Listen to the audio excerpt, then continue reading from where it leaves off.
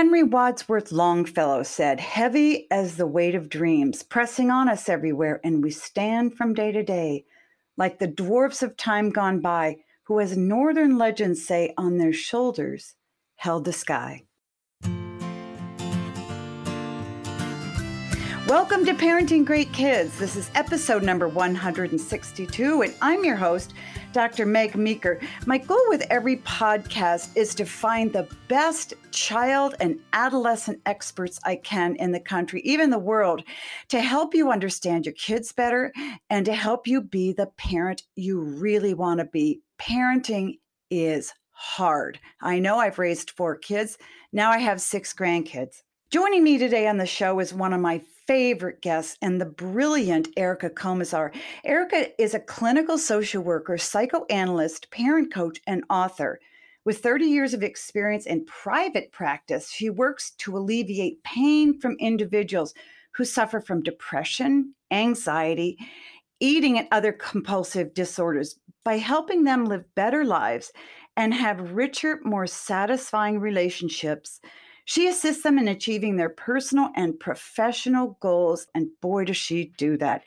Erica has appeared on major media networks such as CBS, ABC, Fox, and NPR. She's a regular contributor to the Wall Street Journal, Washington Post, New York Daily News, and Fox 5 New York. She's a contributing editor to the Institute for Family Studies. Erica lives in New York with her husband and entrepreneur, Dr. Jordan Cassillo, and they have 3 teenage and young adult children. All right, let's get to my interview with Erica on parenting great kids.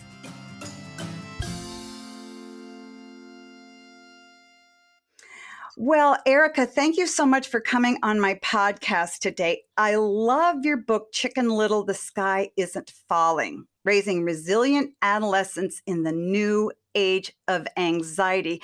Now, this is a subject that's really close to my heart, is anxiety and depression in kids. You open your book talking about the new age of anxiety. How is it the new age of anxiety? Well, let's say that adolescence, first, thank you for having me on again. Adolescence has always been a traumatic time. You might say that just if everything goes right and everything goes well, under normal circumstances, adolescence is a kind of trauma, between hormonal shifts, puberty, shifting social scenes, identity formation, separation from parents.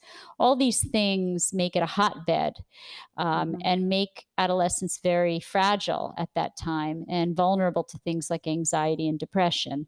But what's happening in society is that everything is amped up. There's more stress in these kids' lives than ever before. And what I mean by that is more academic pressure, more social pressure, more expectations of them to be adult-like very early, to take on adult-like responsibilities, and very left brain focused. So very focused on them doing well in school. So what I say, left brain over right brain. So the focus on cognitive development at a very early age versus social emotional development. Add that to all of the environmental things that are going on. The fact that social media is such a big part of their lives. The fact that they have all of these climate change threats of the future and economic and job security when they get out of college. And just the fact that they're thinking about getting into college when they're in 6th grade. Literally, it starts in 6th grade, their anxiety. I mean, these are things that are above and beyond what our adolescents can handle. And so we are actually putting more on their plate, but we actually have taken away some of the things that originally allowed them to cope. Things like our physical and emotional presence as parents, our being there as much as possible to help them to really process their emotions. We're there less because we as parents often have economic pressures, have to be away from the home, are more distracted ourselves, have social media ourselves that distracts us. So we're asking more and giving less. That's a great point. And I know that's hard for parents to hear, but it's the truth. And I think that Mhm. when kids are up against these pressures, you're absolutely right. The pressures on our kids are nothing like they were, when you and I were kids at all. I didn't feel that kind of pressure. But when kids are going through that and parents are under their own pressure and not around much, it's almost like you take the bottom out of the kid's life, and it's really, really hard. Because I've wondered, you and I have seen a lot of increase in anxiety and depression. Do you feel that's because of the things you're talking about, that our kids are just getting bombarded every which way with different kinds of pressures, social media, emotional, academic, physical? Do you think that's why it is? Well, I mean, my first book, it was about how you create the Mm. foundation of emotional security so kids can be more resilient to adversity and stress in the future. So I think our kids are more emotionally fragile. So, again, a perfect storm is Mhm. having children that are more emotionally fragile. Because again, we may not have been able to be there, and I say may not have been able to be there because many parents don't Mhm. have the ability to be there Right. physically because of financial pressures. So it's never, I Mhm. never judge it, but I do try to help parents understand the nature of this, because if you do not create that solid foundation of emotional security in the very beginning, these kids are going into adolescence more emotionally fragile and more susceptible to their defenses breaking down. And they are asked to create very intense defenses at a very young age. So we put our kids in daycare. We separate from them too soon. We expect a lot from them, as I said, in terms of cognitive development. The whole idea of social emotional play based learning until second grade is out the window. I mean, we have Head Start where they're trying to Mhm. teach them to read and Right. learn math, and so that kind of pressure on a nascent brain, on a developing brain, is just too much pressure for them. And if there Mhm. is that solid emotional foundation of security, it's breaking it down. So these kids are actually going into adolescence more fragile. The good news is there's hope, and the hope is that as parents, you are the emotional home base for your child. And if for some reason you couldn't be the emotional home base, the secure base for your child when they were younger, you have another opportunity, because we know that adolescence, which is 9 to 25, and that's why I wrote this book, between 9 and 25, parents have this second opportunity to create that emotional home base. The more Mhm. stress a kid has, the more they need to touch base with their emotional home base, even if it's just to get a hug, even if it's to grab a cookie and talk about their day for 5 minutes before they go back in their cave, even if it's just to process a few minutes what may have happened in their social group, even if Mhm. it's just listening, because what they Mhm. need more than advice is just someone to listen to them, and they need you to listen to them. So that all is the hopeful part, that if your child was more Mhm. fragile, if they did break down, all's not lost. You still have this opportunity to build that emotional foundation. After the age of 25, when your kids go off, yeah, I don't want to say all's lost, but it's much harder. Mhm. I love that, because I think you're absolutely right, and I think that a lot of parents are taught a couple of things. A, when your child's a teenager, they want nothing to do with you. They're 13, they're going to turn into a monster, regroup with them when they're 18. And that is not true. Kids need their parents more during their teen years than ever. But I think parents are a little intimidated by the teen years, and they shouldn't be. And the idea, like you said, of just connecting with them for 10 minutes, let them know you want their presence. Let them know you like them. Even something as simple Hmm. as that, and just asking them a question and sit and listen. You don't have to teach, teach, teach all the time. What are you watching on TV? What are you watching on your cell phone? And I think we get kind of panicky that we have just a little bit of time with our teens. So we tend to bombard them with instructions. There's a comment, I think it's from the Torah. It says, God gave you 2 ears and 1 mouth, which means you should listen more than you speak. Um, and I always abide by that as parents, our greatest gift to our children is our ability to listen, and listen objectively, listen without judgment, and empathize with them. So, really Mhm. to put ourselves in their shoes emotionally and see it from their perspective rather than seeing it from Mhm. our perspective, and just to be there, right? So, listening is a very important part of parenting an adolescent. And usually, when you give them advice, you really should ask them if they want your advice, because most of the time, actually, that might work for adults too. Most adults don't want your advice. Most adults just, when they come to you, they Yeah, want to be listened to. exactly. Yeah. Why is it so hard for us as parents to listen to our kids, particularly our teenagers? Because it is hard. I found a lot of parents Mhm. just balk at that when I say, you need to ask a question and stay quiet. And I always kid them about putting duct tape over their mouth, because you're absolutely right. 2 ears and just listen. Why do you think it's so hard for parents to listen to their kids? Anxiety. I think that a lot of parents Mhm. worry about being good parents.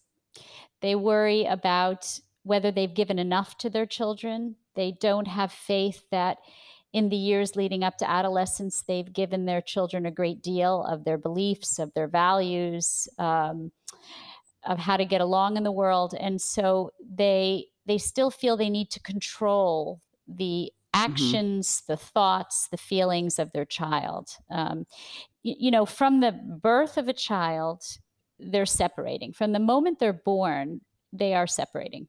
Mhm. And what I mean by that is, they're attaching, which is a funny thing, because from the moment they're born, you hope that they're healthily attaching, but they're also separating. You're looking at your child and you're reflecting their emotions, not making them reflect your emotions. So in that way, you are acknowledging your child as a separate human being who has feelings that are separate from your own. And in that way, we're recognizing their individuality. So it's very hard as we go on, as our children become more individual and both physically separate from us, but also, become their own people.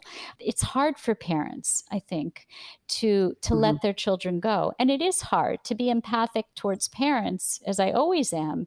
It's hard to bring this child into the world, give so much, and then let go, and Right. and have faith. And that's a word that I use as a religious word, but also as a psychological word. Mhm. To have faith that they'll be okay.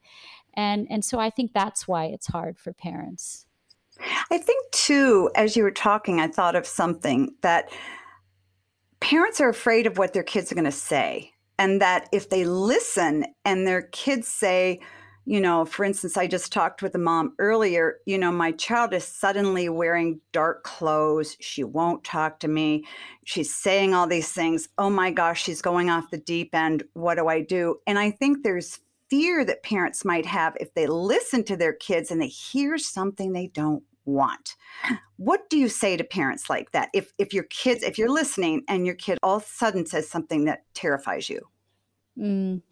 Well, what's interesting is, if you react strongly to what your children say and do, and if you react strongly to their expression of their individuality, they will become rebellious. And Right. so things that may be passing fancies, like dressing in a goth style or Yeah. piercing their nose, or wearing black nail polish, or listening to music that you don't approve of. So those things which may be passing fancies, if you can remain a little bit neutral and objective, will become part of that child's personality if you react. So the issue is, as parents, not becoming defensive. And as you say, we Mhm. become defensive as human beings when we feel frightened, when we feel scared, Mhm. the old fight or flight. And so parents have to learn to control their anxiety or their fear. And if they can contain those feelings, then I always say to parents, chickens come home to roost. You might find that your child gives up the goth and dresses a little bit like you, Yeah. or gives up the rock music and actually starts to like, musical Yeah. theater music, and, the music that you listened to in the kitchen while you were cooking. But if you Yeah. have a defensive Yeah. reaction, you're most likely going to create a personality feature of that child as opposed to a passing fancy. In meditation, they say Yeah. you should watch the clouds and just watch them pass. But see your worries as clouds that pass by in the air. If parents can do that and just take in that children are experimenting, they're trying to try on new sets of clothes, metaphorically, Mhm. to see who they are. And if you let them try on different pairs of clothes, it's likely that in many ways they will come back to the same values, beliefs, tastes that they grew up with. Mhm. Yeah, I agree because I tell parents, you're in there somewhere. So even though your 15-year-old is doing crazy things, you're in there. You're teaching your foundation, and that's important for parents to recognize. I think one of the things that parents today panic about is if they see their 13-year-old behaving a certain way and claiming they're a certain type of person, a boy saying, "I'm a girl," that parents are told that's not a phase, that's who they are. And I think that scares parents. And I personally believe that makes kids feel stuck. So you write a whole chapter on gender and sexual identity. And I know it's a hot topic, but talk about it from a therapist standpoint. Well, gender and sexuality are evolving. They're an ever evolving thing Mhm. until about 25, meaning there's a lot of movement and fluctuation. And as I said, a lot of trying on different sets of clothing to figure out who you are. And so if you allow them to experiment without reacting and becoming anxious and defensive, then some of these things, I mean, I think it's in New York, I think the statistic is something like 30% of kids in New York identify as queer. So, what queer means to a lot of those kids is that I don't want to identify yet. Or they'll say I'm bisexual, which is a way of saying I don't want to identify. I don't want to commit to anything yet. Now, some of those kids going into adulthood will remain bisexual or will remain, that become transgender or remain transgender. But a lot of them are trying things on. And I think, Mhm. if you can gain a little distance as a parent, and kind of imagine yourself going to, when I was a little girl, my mother used to take me to Loehmann's. It was a clothes store where there was a lot of clothes, and you had to, and the dressing rooms were filled with women trying on clothes. And if you can just be like a mother in a dressing room, watching your child try on different sets of clothes without going, "Oh, I hate that one," or "Oh, I love that one." Yeah. Just kind of saying, "How do you feel about it?" Some of these things are, as I said, there's movement in them and they're on a spectrum. And that means that some of these things, they won't stick. And others that do stick, then we talk about acceptance. But I think, the idea that parents become frightened that their children are, when they're 14 years old and they say, I'm bisexual or I'm queer or I'm transgender, the truth is, you don't know who they are till 25. You're not going to know the outcome until this long period of development is over. So, remaining calm, remaining non-defensive, remaining non-judgmental, that's the best advice I can give to parents when their kids are going Mhm. through this. Yeah. And there again, it's the listening, but that's hard for parents to listen to. I remember our daughter in 6th grade decided that boys had it all over girls. And so for 2 years, she went to a barber and had her hair cut real short. And if she did something well, her reward was to go to the Army Navy store and buy something really ugly. But, we let her ride through that, but I never back in that day, we never thought, "Oh, she could be transgender," whatever, and now she's like a fashionista as an adult.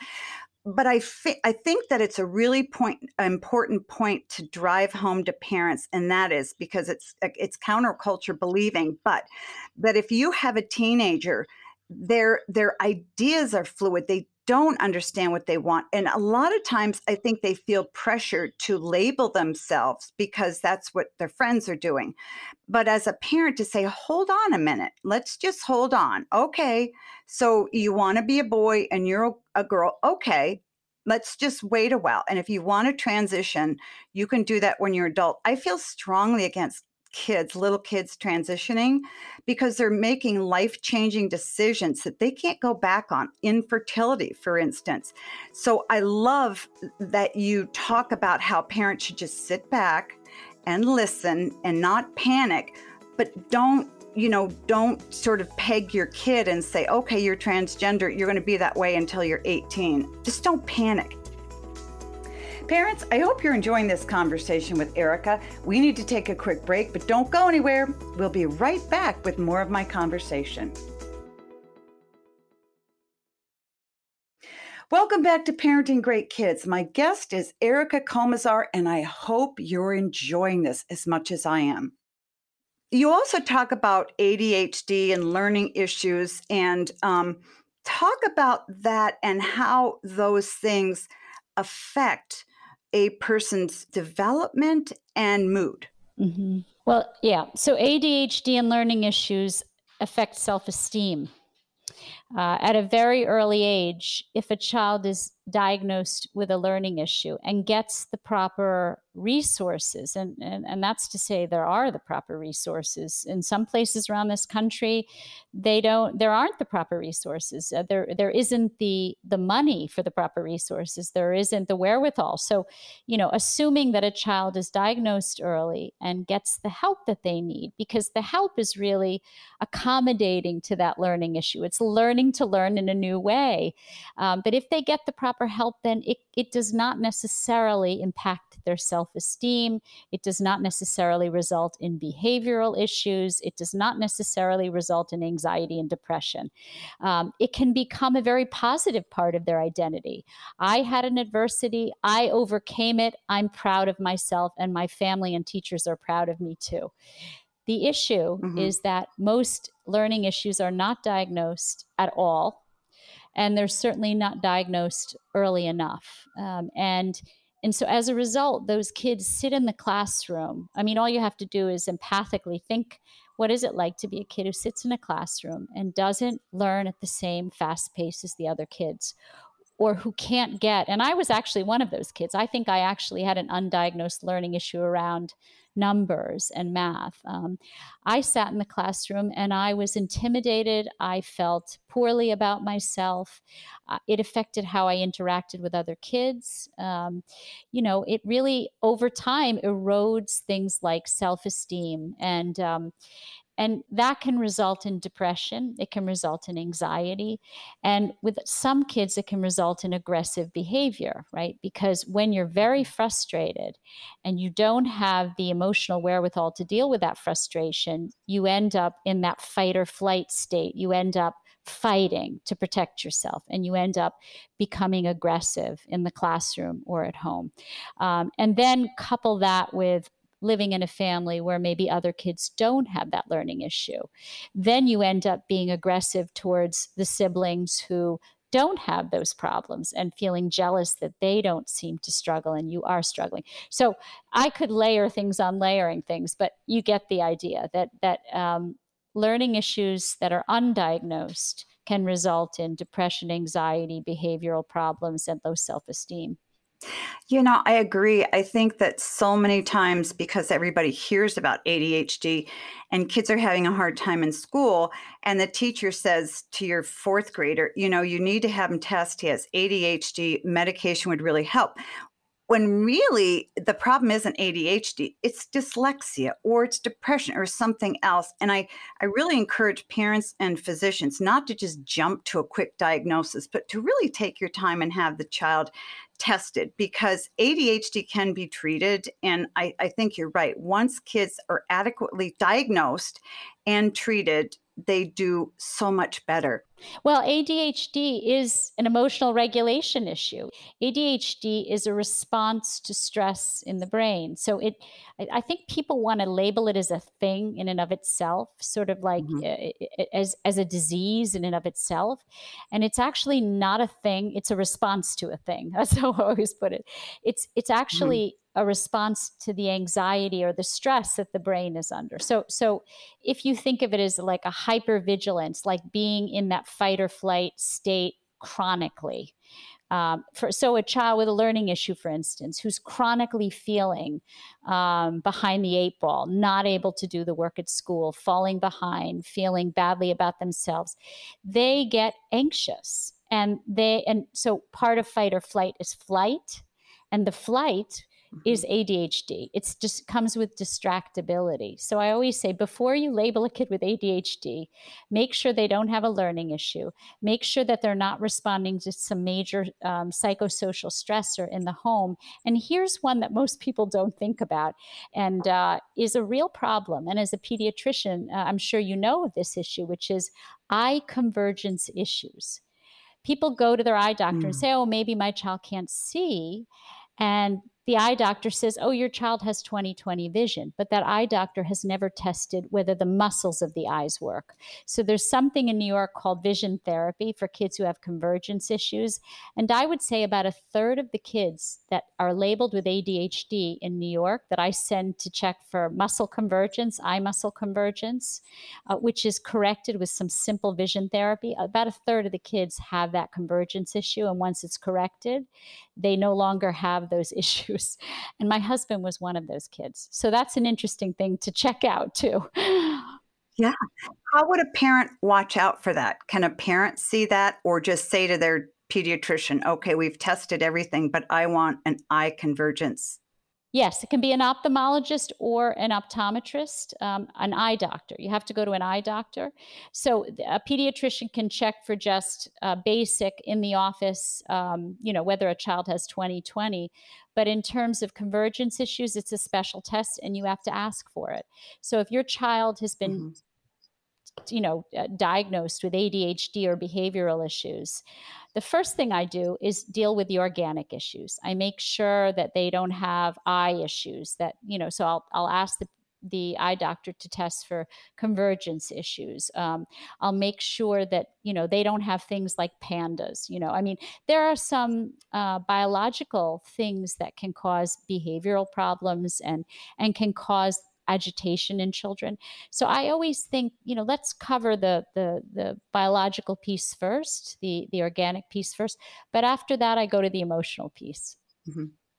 We don't have much time left, but I'm dying for you to talk about the emotional piece and emotional regulation. What it looks like when Mm. kids aren't emotionally regulated and what parents can do to help them be emotionally regulated. Well, emotional regulation is the ability for kids to not go too high or too low with their emotions. So you'd say depression and anxiety are disorders of emotional regulation. And that's what we're seeing. We're seeing that more kids are under stress and they have these emotional regulation issues, and the mood swings, which are normal for puberty, are exacerbated by these emotional regulation Mhm. issues. So the way I describe it to parents is that parents are the emotional bioregulators for children outside of children still. So adolescents and children cannot yet fully regulate their own emotions. And that means they need parents to help them. And what does that mean? It means processing experiences, relationships, feelings, thoughts. And that requires that you are one, present, two, interested, three, you know, can regulate your own emotions as a parent. As you said, a lot of parents have difficulty. They get anxious, they get fearful, they get agitated, they get angry at their children. So it requires all of those things, but the ability to help to process. I say parents are like kidneys or pancreases or livers. The idea that we are the filtration system. We are we are the regulation filtration system for children's emotions. And so the expectations that they should be able to do it on their own, that's a mistake. You're absolutely right. They still need us very much. Yeah.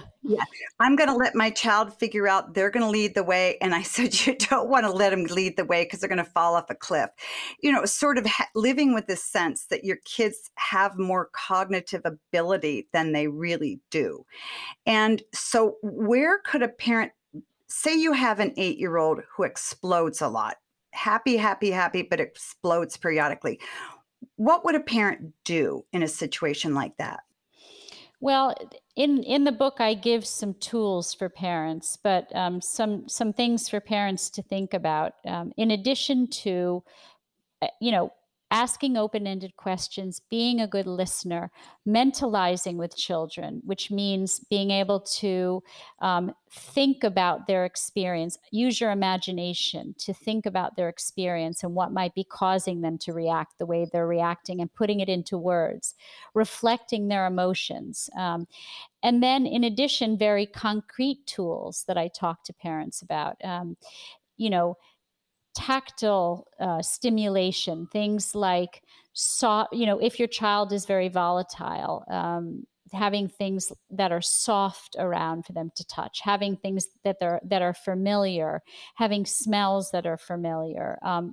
If they'll let you, lots of physical affection. The same things we use to soothe their distress when they're younger, we can use if they let us. Sometimes kids who are in a volatile or aggressive state won't let you touch them, but you can still use a lot of the nonverbals, the calm, soft tone of your voice, vocalizing instead of using words, music, so there's lots of things in the book that are kind of tools for parents. But one thing I really like is a lot of the apps now have meditations, things like Calm and Headspace. They have meditations for children that parents can do. Like Calm has now apps that 10-minute apps that parents can do with children, where you're actually doing mindfulness training with children. And, I think those can be very helpful and preventatively, not necessarily in the moment, but preventatively to keep those incidents from happening. So let's say as a parent, you have a child that's very prone to volatility and emotional dysregulation. Integrating into your routine the idea of doing meditations every day as a family, 10 minutes of doing a Calm app. That can prevent. So, we say prevention is a pound of cure. So there's a lot of things, including that emotional regulation on a regular basis, that can help prevent some of the volatility. It makes perfect sense because, at the beginning of the program, you were talking about anxiety being caused by these kids being bombarded with, so much pressure from, social media and academic pressure. And when you talk about removing your kids and doing mindfulness, it's really like calming their inner world. And I think that for kids to learn that there's another way to live, there's another feeling other than flight, I think that's really amazingly helpful. And I would encourage parents to do that because, like you said, even 10 minutes a day can be very helpful for kids and very preventative. My guest is Erica Komisar. Her book is fabulous. Chicken Little, the Sky Isn't Falling: Raising Resilient Adolescents in the New Age of Anxiety. And I love the title because so many parents feel like this is it. The world is coming to an end. Everything's falling apart. And I'm a very hopeful person. I'm like, no, it isn't. You do, as you said, have a second chance with your adolescents. So you're fabulous. Thanks for coming, Erica. And I really strongly encourage people to go and check out your books. You just make so much sense, but you put the psychological aspect in there as well. And that really, really helps people understand. So thanks for doing the work that you're doing. Thank you, Meg. Always thank you for having me on. Well, I hope you enjoyed my conversation with Erica Komisar. You need to check out her latest and greatest best book, Chicken Little, The Sky Isn't Falling, Raising Resilient Adolescents in the New Age of Anxiety. Wow, do we need that? Now on to my points to ponder. 1, be there emotionally and physically for your child. During the first 3 years of your child's life, he's trying to figure out whether or not he can depend on you. This is critical to his stability, ability to trust, and be mentally healthy. Parents often believe that if you leave your child for long periods of time during the day, that they'll be just fine. Some are and many aren't. Young children need to know that when things hurt, there's one source of comfort they can always run to over and over again. One parent needs to be that person. Here's the catch: that parent must be available for the child on a frequent and regular basis. If he's moved from one environment, home, to another place, daycare, dad's house, mom's house, he'll be confused about who will comfort him and if they will. 2, your child has an inner world and an outer world. Even young children know the difference between what they feel, think, and know. This is their inner world. The outer world is what happens around them, what they eat, the shows they watch, who their friends are, where they go. As a parent, it's very important to pay attention to securing your child's inner world. And this is done by focusing less on what you'll give your child, what opportunities you make sure he has, and focus more on establishing a healthy relationship with him through time spent together. 3, don't assume your kids are, quote, always fine. Parents believe their kids are more resilient than they are. When kids go through a difficult time, we hear people say, oh, they'll be fine. They're resilient. They'll bounce back. Well, where does this come from? If anything, kids are more sensitive to change, instability, and hurt. We must always be willing to see that hurt and deal with it, rather than believe what we want to about our kids. Thinking that they're always fine because they don't show their pain hurts them more than it helps them. Well, I hope you enjoyed my conversation with Erica Komisar as much as I did. She's always filled with so many insights about raising healthy kids. You need to check out our latest book, Chicken Little, The Sky Isn't Falling, Raising Resilient Adolescents in the New Age of Anxiety. We need that book right now, more than ever. Teachers, parents, coaches, grandparents, anybody who loves adolescent needs to read this book. Now let's review my points to ponder. 1, be there emotionally and physically for your child. 2, your child has an inner world and an outer world. 3, don't assume your kids are always fine. I want to thank my guest, Erica Komisar, for joining me on the show today. You can follow her at ericakomisar.com. Once again, that's Erica, KOMISAR.com. You can also follow Erica on Instagram, Facebook, and Twitter. Just search for Erica Komisar in your internet browser. And remember, check out meekerparenting.com. and sign up for my private community and watch for brand new courses that are coming out right around the corner. So until next time, parents, always remember that great kids are raised, not born.